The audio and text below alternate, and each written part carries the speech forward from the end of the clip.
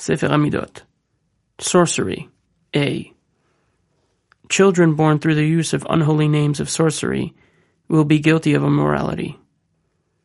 Whoever makes use of unholy names will be harmed by everything around him. Witchcraft can only harm the haughty. Torah study. A. A person who brings his father pleasure and happiness will have a desire and love for learning. If you want the Torah that you teach to be inspirational, don't expound on evil topics, but on those verses and topics that speak for good.